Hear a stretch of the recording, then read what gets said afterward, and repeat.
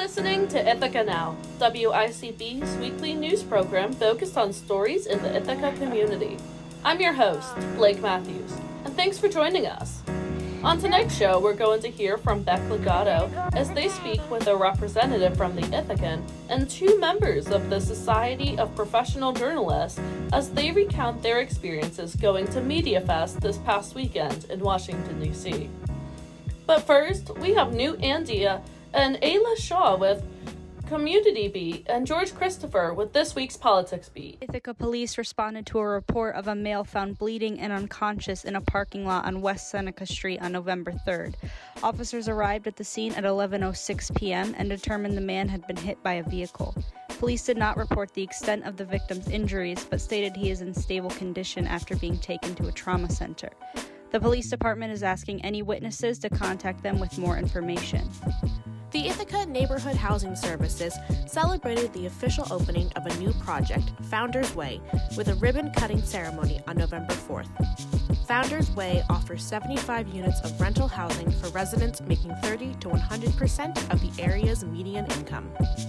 The $27 million project includes townhomes along Buffalo and Court Streets, 13 units set aside for individuals and families moving out of homelessness, and non-residential space for the Learning Web and the Village of Ithaca. Founders Way is located at 320 West Buffalo Street, where the Immaculate Conception Church was previously located.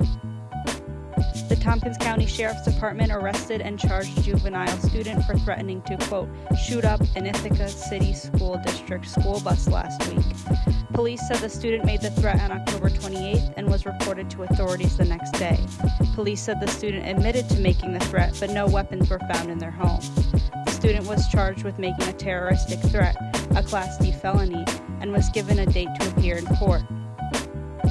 The Tompkins County Department of Emergency Response is encouraging residents to create an account for Tompkins Siren before the end of the year if they have not done so already. Tompkins Siren, or Safety and Incident Real-Time Emergency Notifications, replaced the Swift 911 mass notification system in the county and is used by local authorities to send alerts on potential hazardous situations involving weather, traffic, and other emergencies. A new coalition promoting civic engagement called Your Voice, Your Vote held their kickoff event at the Southside Community Center on Saturday. During the event, coalition organizers and leaders provided information to the public on candidates that will appear on their ballots and where they can vote, and also registered new voters. The new coalition was created by the Tompkins County Human Rights Commission and features organizations such as food pantries and government overwatch groups. The Newfield Central School District has received $200,000 more in funding for revamping its transportation services thanks to an inclusion in the New York State budget. The funding is slated for radio equipment for school buses and Chromebooks. It was also announced last week that the Newfield Central School District was one of the districts in New York receiving funding for electric school buses, and the district received around $1.4 million total. This is your weekly Politics Beat. I'm George Christopher. On Wednesday, Ithaca City employees confronted the Common Council over wages and low benefits. According to the Ithaca Voice, workers complained that pay below parity and smaller benefits made it harder to attract new workers, leading to staffing issues. The group specifically called out City Attorney Ari Levine, the leader of the city's contract negotiation team. Speakers argued that the city was attempting to balance its budget on the backs of lower wages for city workers. On Tuesday, voters in Lansing approved one capital project for the Lansing Central School District and rejected another. According to the Ithaca Voice, the town approved the Non-Pipeline Alternatives Project, which will reduce the district's usage of natural gas. Specifically, the project will update the middle school's HVAC system. The middle school is the district's largest user of natural gas. The project was approved with a slim majority. The second, so-called Bobcat project, included a wide range of updates to school facilities. The project was rejected by a fairly wide margin, with over 63% of voters voting against. Ithaca is in the home stretch of its special mayoral election. According to the Ithaca Voice, recent filings with the Federal Elections Commission found that Democratic nominee Laura Lewis and Progressive candidate Katie Sims are neck and neck in terms of fundraising, with both raising over $6,800. Of that, Lewis has spent a little over $4,000 on the campaign, with Sims spending nearly $2,700. Republican Zachary Wynn has only raised a little under $800, with most of that coming in the form of non-monetary contributions, and most of it coming from the Tompkins County Republican Party. Siena College has released polling for New York's 19th congressional district, which includes Tompkins County. In the race for the House, the poll shows Democrat Josh Riley leading with 48% and Republican Mark Molinaro at 43%. In September, the same pollster found Riley leading Molinaro 46 to 41. With such a small difference and neither candidate getting over 50% of the vote, this is very much anyone's race. The poll also found voters in the 19th district were supporting Lee Zeldin, with 50% saying they would vote for him and 45% saying they would vote for Democratic incumbent Kathy Hochul. Reporting for Ithaca Now, I'm George Christopher. You're listening to Ithaca Now, and I'm your host, Blake Matthews. Media Fest is an event that was held by multiple media organizations, including the Society of Professional Journalists, or SPJ for short. WICB News Director Beck Legato spoke with Assistant News Director of the Ithacan, Lorraine Thine, the Society of Professional Journalists Director of Programming, Madeline Maxwell, and SPJ member Griffin Frechette to recount their experiences with this event. Media Fest is a 4-day-long media conference that is held by the Society of Professional Journalists, the Associated Collegiate Press, and the College Media Association to allow for students and professional journalists to attend panels with established journalists to learn more about the field and about different niches of corporate journalism. Media Fest is held in a different location every year, though this year it was held in the political capital, Washington, D.C., this past weekend. This is the first time that Media Fest has been held in person since the pandemic. Last year, the fest was set to happen in New Orleans, though due to the emergence of Omicron and Hurricane Ida, it was moved to virtual. This year included multiple well-known panelists, including Bob Woodward and Carl Bernstein, the journalists who produced the Watergate Papers, John Quinonez, who was the host of What Would You Do, and is a correspondent for ABC 2020, as well as many others appeared for this event. I spoke with... My name is Lorraine Tyne. I am the assistant news editor for the Ithacan, one of them. And I've been working for the Ithacan this is my 3rd semester. My name is Madeline Maxwell. I'm a senior journalism major here at Ithaca College, and I currently serve as the Vice President of Communications for our chapter of the Society of Professional Journalists. My name is Griffin Frechette. I'm also a senior journalism major here at the Ithaca College Roy Park School of Communications. About their experiences attending this conference. So to start, what was Media Fest in your own words? I honestly didn't really know what it was before I got there, really. I had never heard of it before. But it was kind of just like a event where journalists came together, and not just journalists, but also photographers and designers, design editors, and just a lot of different kind of sections of the journalism field.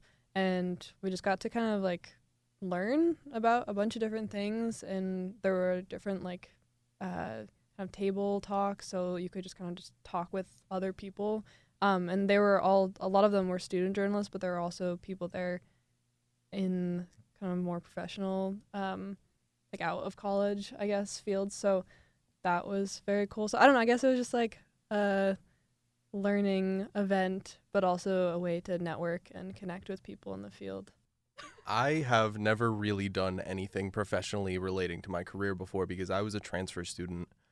So when I was sort of given this opportunity to go and network and experience just different facets of the professional journalism world, I was really excited because it's not something I've ever really went out and done before. As I mentioned, I was a transfer, so coming into Ithaca, I always felt like I was kind of a step behind. And Media Fest made me realize that I'm not really. I do have passion for this thing, and it was really special to see all these wonderful journalists talk and hear about the creative process, and that, the creative process of journalism is actually still alive and well. I think that was a really big theme that I took away from the Media Fest.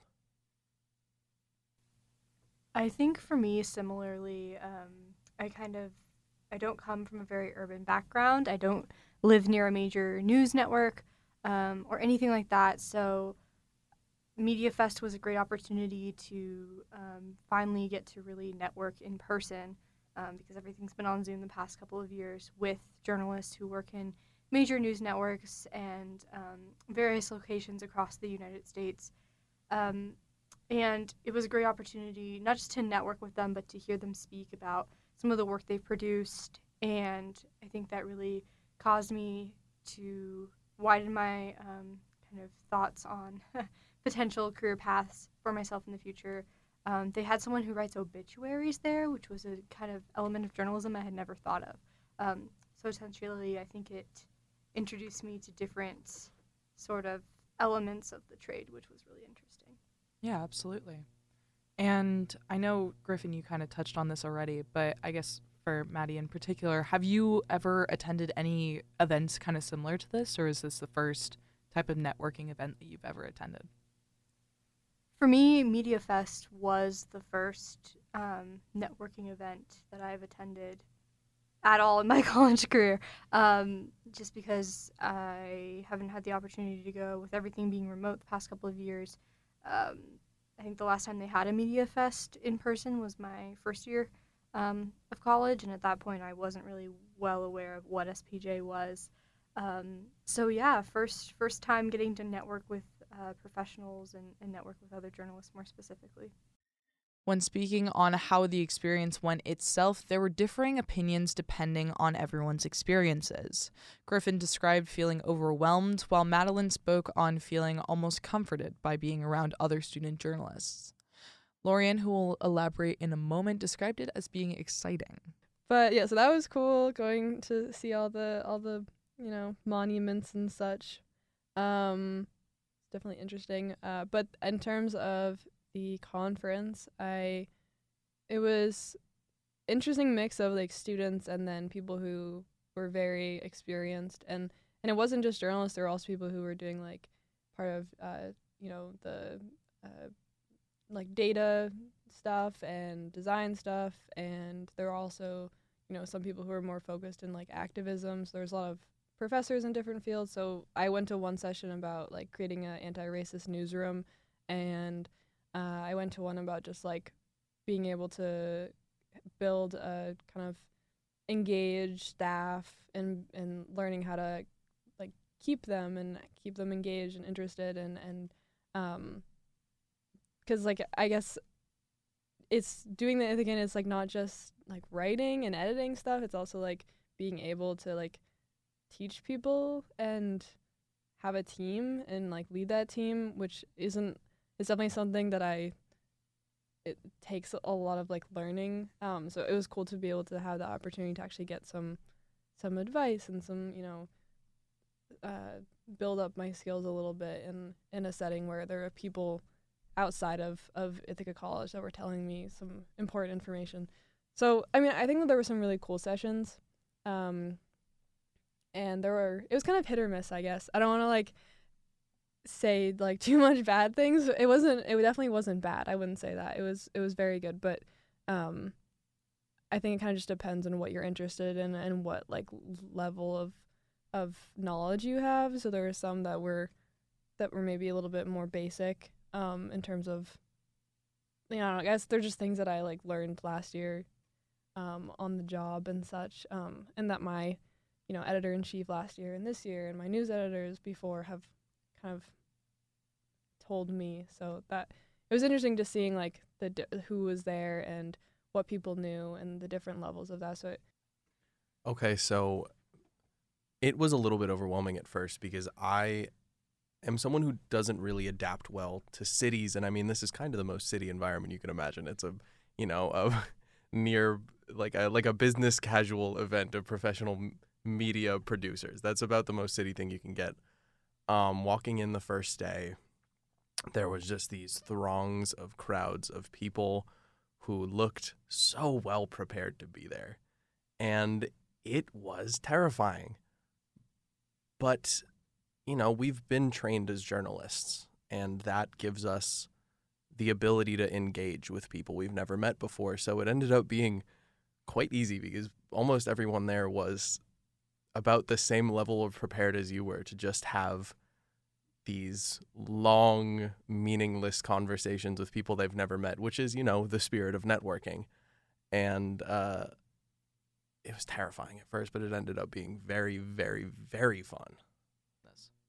I have absolutely no accreditation to my name at this point, so it was kind of fun to just act like I was a media professional for a little while, to almost play pretend and see how it would feel.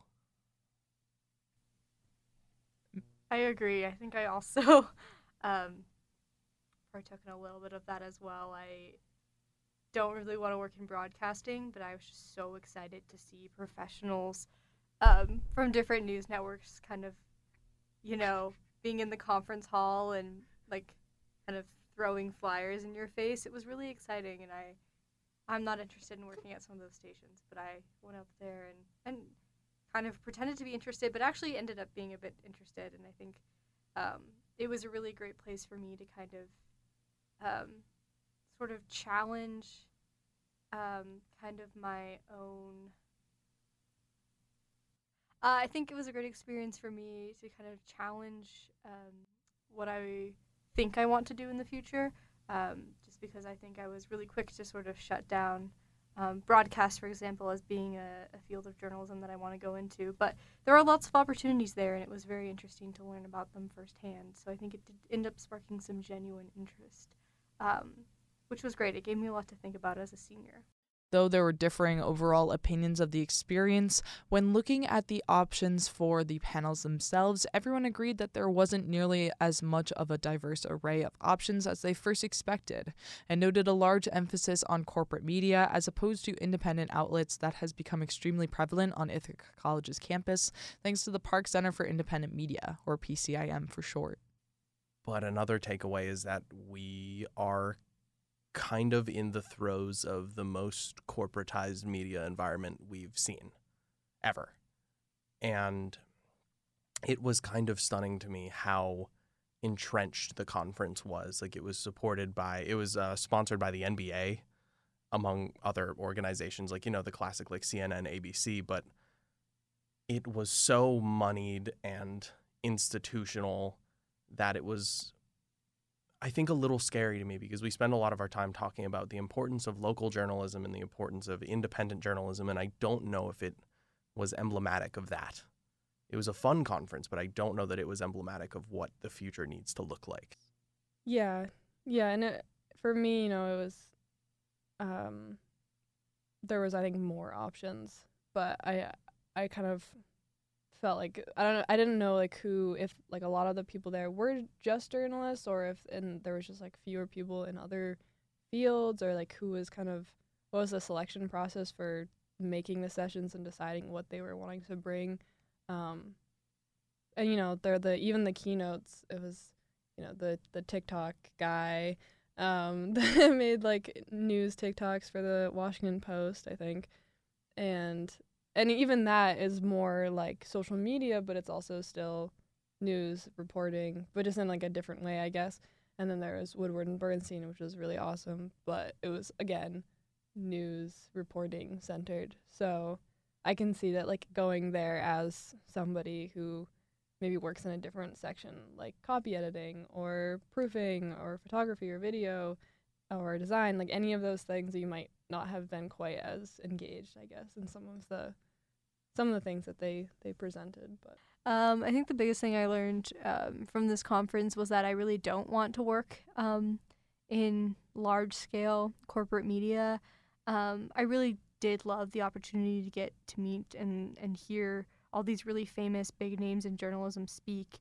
And I know Griffin mentioned this earlier, but I think it was a little bit disheartening just to see how many individuals really don't think about how corporate media is killing local journalism and doesn't really lend itself to promoting things like narrative journalism, which would be something I would be interested in pursuing.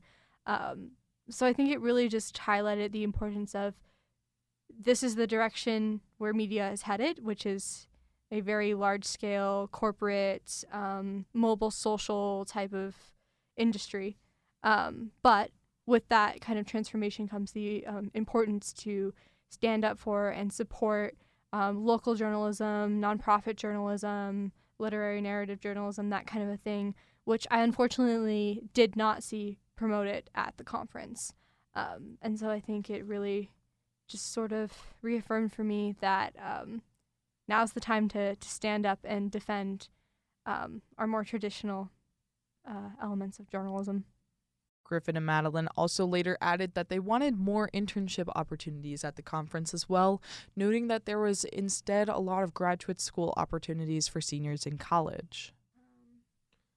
I wished that there were more internship opportunities there for not just prospective students, but people who were, nearing the end of academia or are just looking for experience post-academia, because I feel like it kind of operated on this assumption we have about the media that a degree is necessary and formal training is necessary, when some of the most important and groundbreaking journalists of our time don't have anything near the way of a journalism degree. Some of the most important journalists of our time only graduated high school. And I feel like it was a little weird that there wasn't more of a promotion of different experiential avenues. It was a little weird that it was just this inundation of grad schools. Yeah, I agree. And then when they had different media outlets there, it was a lot of kind of media conglomerates, like corporate organizations, more specifically that run our own broadcast networks, so, television, radio. But I was really shocked that there weren't any print outlets. I didn't even really see any print kind of conglomerates that were there, which was interesting. Which, I don't know, maybe it's a sign of the times, but that was kind of surprising to me. And then just the amount of summer programs that were there, but again, not a lot of internship opportunities, was really interesting to me as well. We started to speak on the panels that everyone attended, and a common thread with everyone I spoke with was the Woodward and Bernstein keynote panel, where the president-elect of the Society of Professional Journalists, Claire Regan, talked about their experience producing Watergate and their current endeavors. Last weekend also marked the 50th anniversary of the publishing of Watergate. Madeline started speaking on the importance of the panel. Well, I think the one that stood out to me the most was obviously seeing Woodward and Bernstein in person, talking about kind of the anniversary of the Pentagon Papers and just their reporting process back then, and even how they've adapted that process to fit sort of modern journalism. Honestly, I was obsessed with Watergate when I took APUSH, and so it was a dream come true to see two of the journalism greats on stage together in one room. It's kind of like a pinch me type moment. And so I wish I could say I learned a ton from it, but in reality, I was just very starstruck by them the whole time. But that was probably something I'll never forget. That, and then I saw John Quinones from What Would You Do in the hotel lobby. I think, honestly, to echo Maddie, something that she said earlier is during the Woodward and Bernstein speech, I was awestruck. But I also came out of it with this deep sense of, wow, these are what journalism greats are like. I don't want to be that. I do not want to be that. And it's obviously nothing against them. They're magical and wonderful. I just realized that that's not the life I'm trying to pursue. And, to learn that from MediaFest is valuable information. I mean, I think any news girly that was there was kind of a Woodward and Bernstein girl. So that was, and it was interesting because it wasn't even I don't know. I feel like I was watching Ellen or something. They were just making jokes and making fun of each other, and it was just very silly. But they were also imparting some interesting kind of advice and experience that they had, and connecting their past reporting with Watergate with current events. So that was definitely very cool and funny to watch. But I don't know. I even though there were larger keynote speakers, I did appreciate, I think, some of the professors and younger people that were doing some of the sessions that maybe weren't in the game as long as Woodward and Bernstein, but definitely had some very insightful things to talk about, and I definitely took notes and was excited to share with my team back here and the people that didn't get to go what was talked about. Here is a snippet from Woodward and Bernstein themselves in this keynote event. And let me give you some advice. And the advice is beware the demon pomposity. Beware the demon pomposity. Good advice in 1974, really good advice now for journalists, for politicians, Wall Street, Hollywood.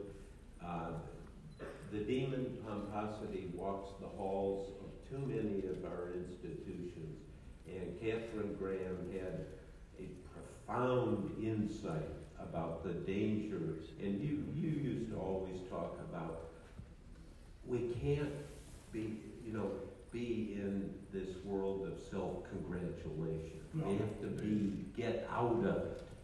Well, if we projected that to our, first of all, the stories we were writing early on in Watergate were not believed by most of the Washington press corps. There was great doubt, who are these two kids? They're 28, they're 29 years old, they never covered the White House like we have. This stuff can't be true. Nixon would never do anything like this. Nixon's too smart. He's too smart. Nixon believes in digging. That's right.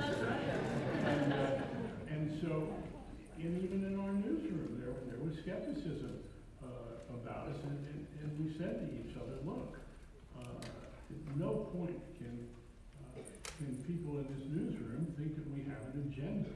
And I guess the best example, and I'll tell a little story, is that after about 10 weeks, we were about to run a story saying that John Mitchell, the former Attorney General of the United States, Nixon's law partner and manager of his presidential campaign, was one of the people, of 5 people, who controlled the secret fund that had paid for undercover activities against Nixon's Democratic opponents.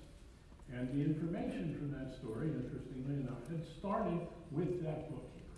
And we had gone up the chain, and Ben Bradley, the editor, we would have coffee in a vending machine room right off the newsroom floor. And Bradley came in where we were talking, and he said, you guys better be right on this. He said, there's never been a story like this. You're about to say that the former Attorney General of the United States is a crook, were his words. Just be sure you're right. And he kind of exited. I put a dime in the coffee machine, which is what coffee costs. And it was the worst coffee. It was not worth a dime. And I literally felt a chill, only time in my life, go down my back. And I turned to Woodward and I said, oh my God, this president is going to be impeached. I'm aware of that because it was a long time before anybody uttered the word impeach or impeachment. And Woodward looked at me and he said, oh my God, you're right, and we can never use that word impeach or hint at any such thing around this newspaper because they'll think, people at the paper, that we have an agenda. And it was a year before the impeachment drive began, after the Saturday Night Massacre, when Nixon fired the special prosecutor, Archibald Cox. But the reason you said he's going to be impeached, and the reason I agreed, was we had the kind of ground source, ground truth sources, and we had Mark Felt saying, really pushing me. It's in the book, it's in the movie of, wait a minute, go harder, dig, you don't understand what's in front of you. And the sequence of, it's true, we didn't understand what was in front of us, and We again collaborated. You had somebody who called you and said there was a guy named Donald Segretti who recruited him for dirty tricks. It turned out that the FBI had done this investigation of Segretti, and he was kind of the lead dirty trickster for Nixon. And but we had seen, oh no, when you go like that, I shut up. No. Well, my point was, I'm looking at the audience, and most of the people here are student journalists. And I think where we're going here in this discussion is that there comes a moment, if you've done your reporting right, you understand the dimensions of the story you're working on. And whether or not the dimensions are really there for the story. And sometimes they're not. That's exactly right. And that's the problem. Sometimes you work a long time, and sometimes these things get published, and in a way somebody should spike them, as they say, because, and we both have worked on stories where you come up dry, and you have to face dryness when it's there. But just to finish this thing about student journalists, when I started in the business, I started when I was 16, and I go to the University of Maryland very briefly. And but I was working on a story. Very briefly. Very briefly. I got that pretty early. And I was working on a story about the chaplains at the University of Maryland. And because they were under attack for trying to get involved in civil rights, they were against the fraternity system because of its excesses.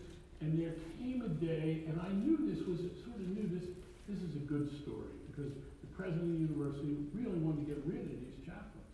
And then I learned that one of the things the president of the university had been most concerned about is that they wanted to encourage students to go downtown here to hear Martin Luther King speak. And the minute I knew that they had tried to suppress that, just like the moment in the room with the coffee machine, I said, oh, there comes a time when you're able to put it together, and you know the story is there, and it's bigger than you first imagined. Which leads us to Donald Trump. Before I go there, just one last... That was a great segue. You gentlemen are a delight to speak with. You don't even need a moderator. You just kind of moderate yourself. We need somebody to shut us up. Bob, you have mentioned, just to go back to reporting techniques quickly, and then we'll move on to that other topic. You've mentioned there's a perfect time to knock on a door of a source. What is that perfect time? Can you share that tip with us? It's a great tip. Well, real quickly, one of the Bush books, George W. Bush books I did on his wars, there was a key general who would not talk.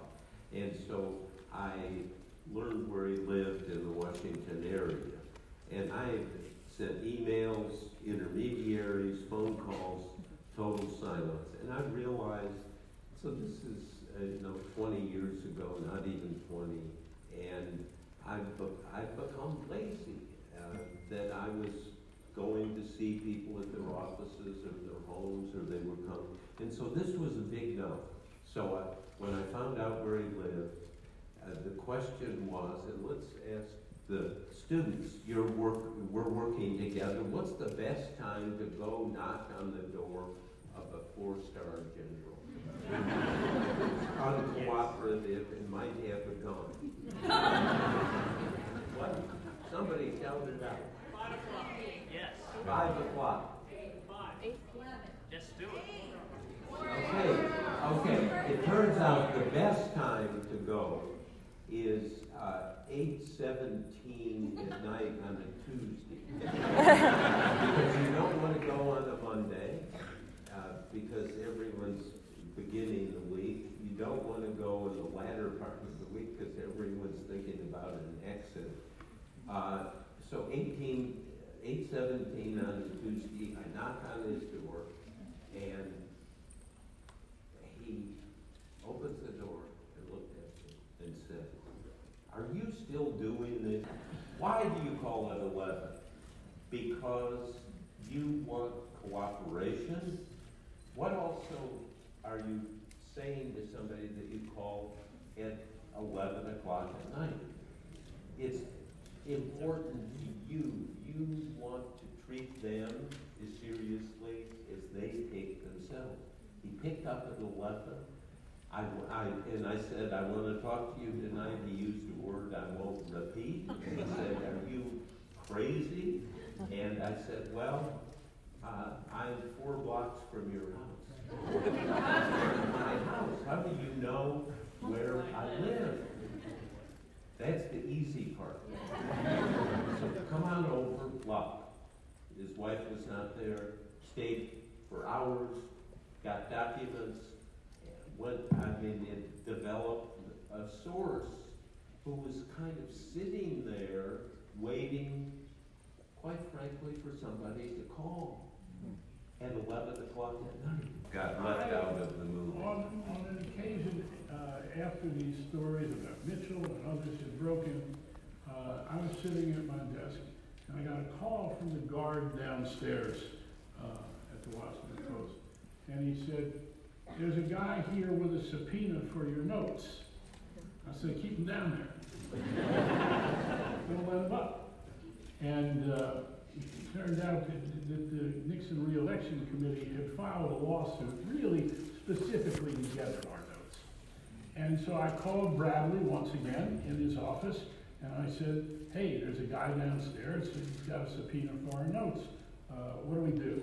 What do I do?" Bradley said, "First, don't let him up." And then he said, "Let me go talk to Catherine. Give me 5 minutes." He came back and he said to me, "Catherine says they're not your notes, they're her notes.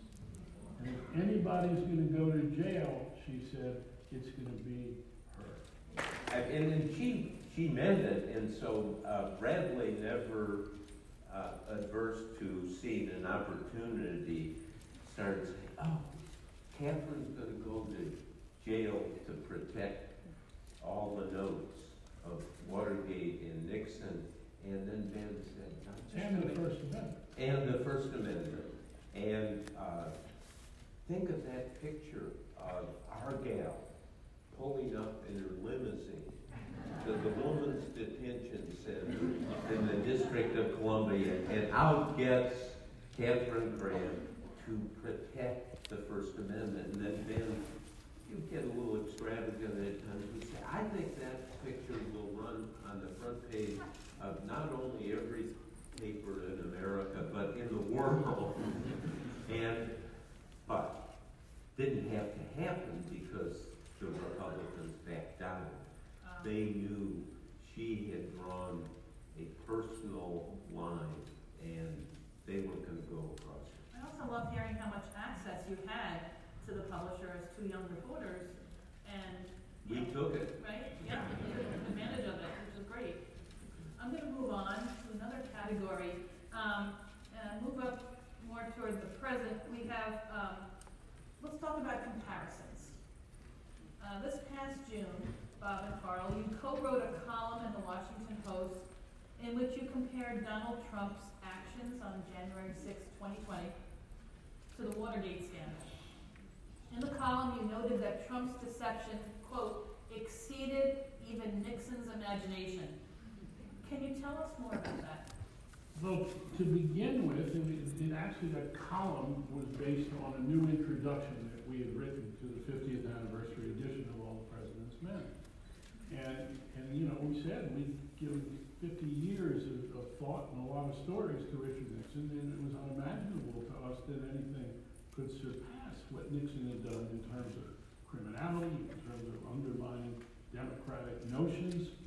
And then, literally in that story, it says, and then along came Donald Trump. And so what is it that reporting, not opinion, that we know and came to develop as stories about Trump. Not just that he was a criminal president, but that he was really the first seditious president in our history. And it was important to use that word sedition because of what it means. It means to inspire and encourage an insurrection against the very government that the President of the United States has taken an oath to protect and to consider the interests of the people. And that piece begins with a quote from George Washington in his farewell address. Of 1796. In which he says that unprincipled men may come to occupy this high office. And basically what Washington said is, this is the weak spot in our democracy. Because if those unprincipled men put their interest, and use the word pursuit, of personal and political gain in front of the interest of the United States, this is the great danger. And Trump had not only run with the great danger, but taken the presidency to a precipice in terms of authoritarianism, in terms of that insurrection on January 6th, in terms of refusing to leave office, trying to come up with a way that he could continue to hold office after losing the presidency. And so that became part of the basis for concluding how much I did worse. 3 books on Trump, and went back with my assistant Claire McMullen, who's in the raise your hand, 28-year-old lawyer from Australia, if you can, and Australian citizenship, American citizenship.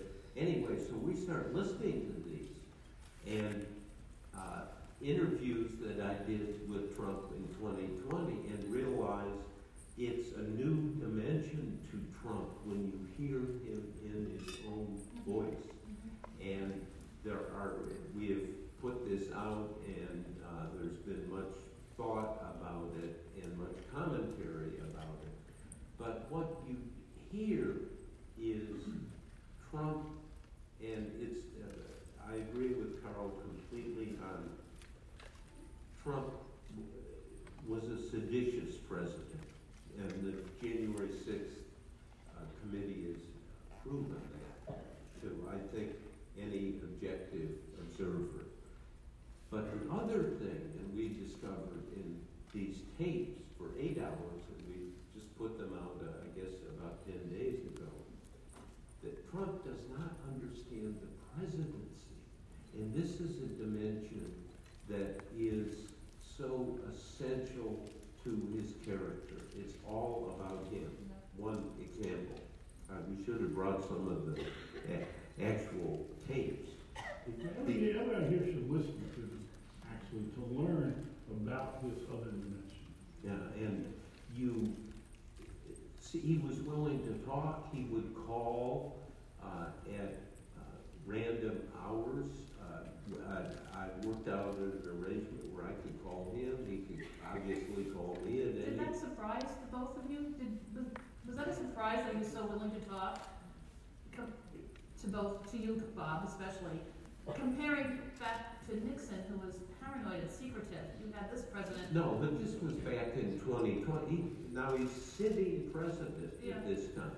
And so he calls, and my wife and I, Elsa and I, and Claire had an office in the house, and the phone would ring. Oh no, you weren't there then in 2020. That phone rings, and is it one of our daughters? Is it a robocall? Or is it Donald Trump?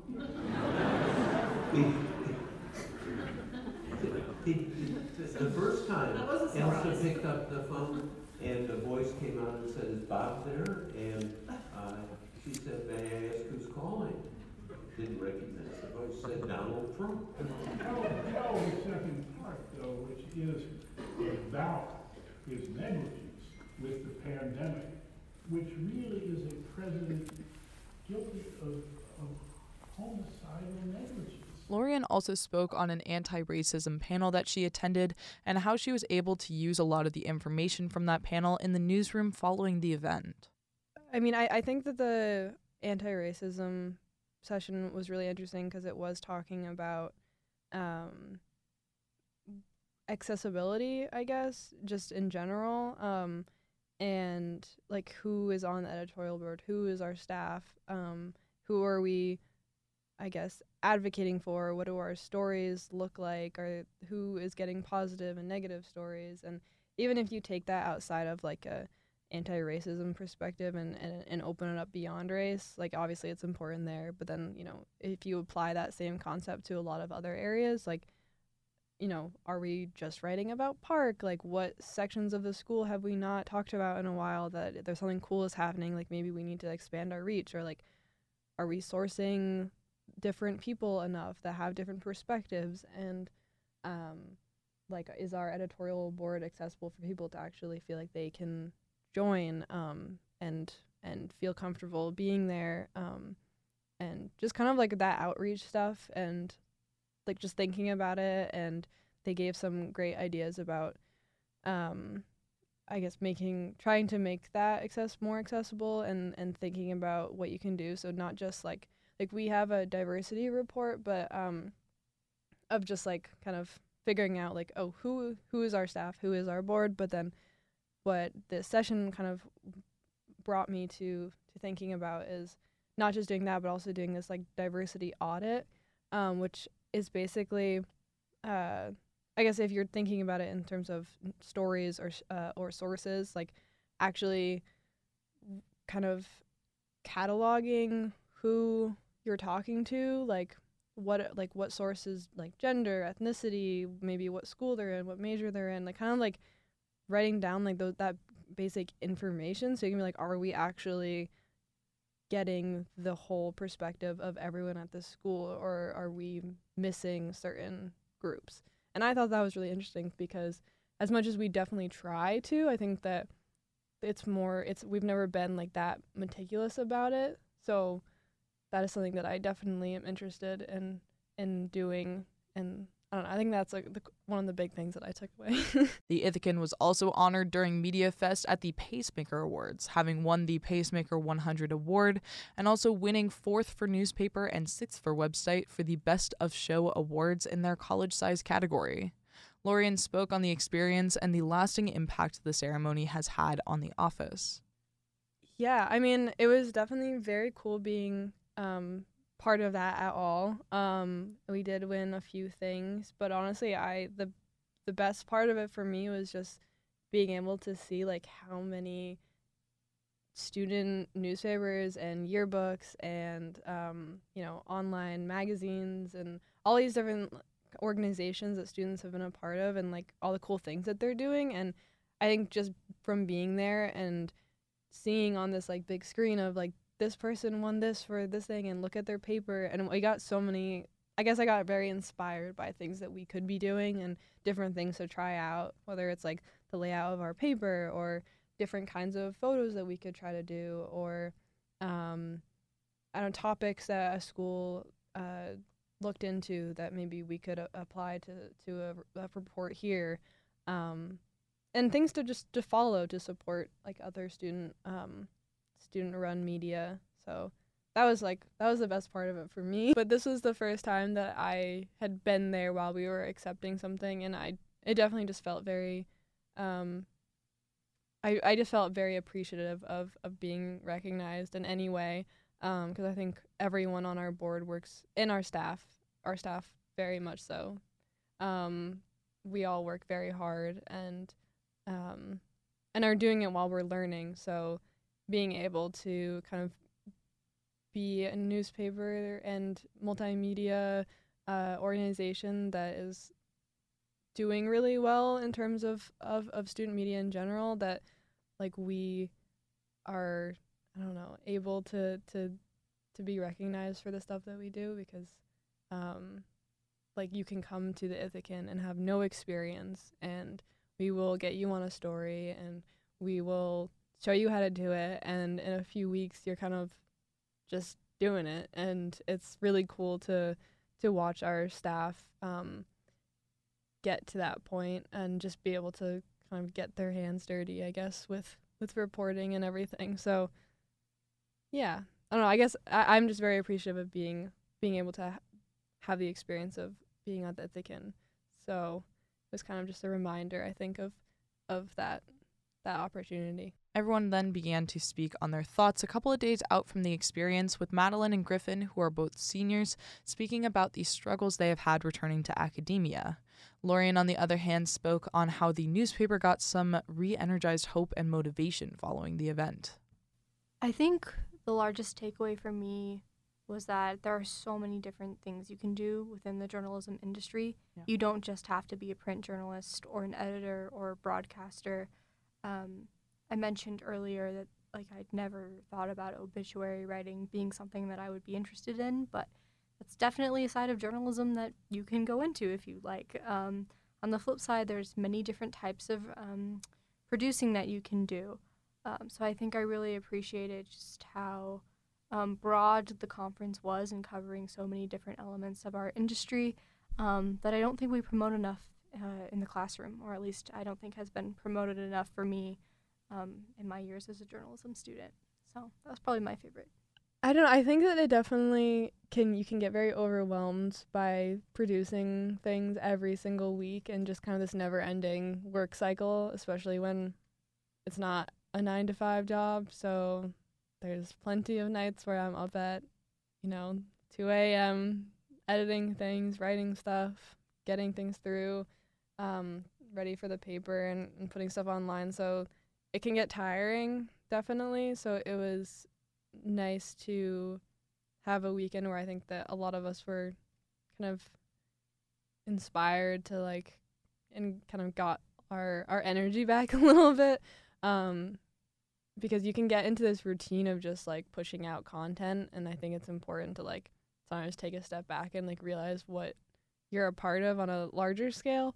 So it was nice just to get that kind of a little bit of a spark back and get excited about doing some new things. The past weekend, I feel great about that, but I think as a senior, coming back into academia after this experience of, faking it until you make it almost, that classic just out of college feeling. College has lost a little bit of its luster for me after doing that, honestly. And that's a little bit unfortunate because it made me realize that I actually do, in fact, want to graduate, and I think I'm ready. For WICB News, I'm Beck Legato. That's all for tonight's edition of Ithaca Now. You can listen to all of our stories on WICB.org, and if you'd like to listen to past shows, follow WICB on SoundCloud and subscribe to Ithaca Now to hear the show anywhere, anytime. Also, subscribe to the latest to hear our daily newscast every weekday. Just search WICB News Presents on your favorite podcast app. For more updates throughout the week, follow WICB News on Twitter, Facebook, and Instagram. This show wouldn't happen without the support and assistance from Manager of Television and Radio Operations, Jerry Menard, WICB Station Manager Connor Hibbard, and Programming Director Harrison Khanna. Thank you! Ithaca Now is produced by News Director Beck Legato, with assistance from News Managing Director Jordan Brooking, and News Production Director Ibayani Abarasan, and our Web Coordinator Evan Clark. All of the music from our show's intro and outro comes from Dr. Dundiff of Louisville, Kentucky. Have any feedback? Story ideas? Just want to say hi? Feel free to reach out by emailing news@wicb.org. We'll be back with a full episode of Ithaca Now at 7 p.m. next Sunday.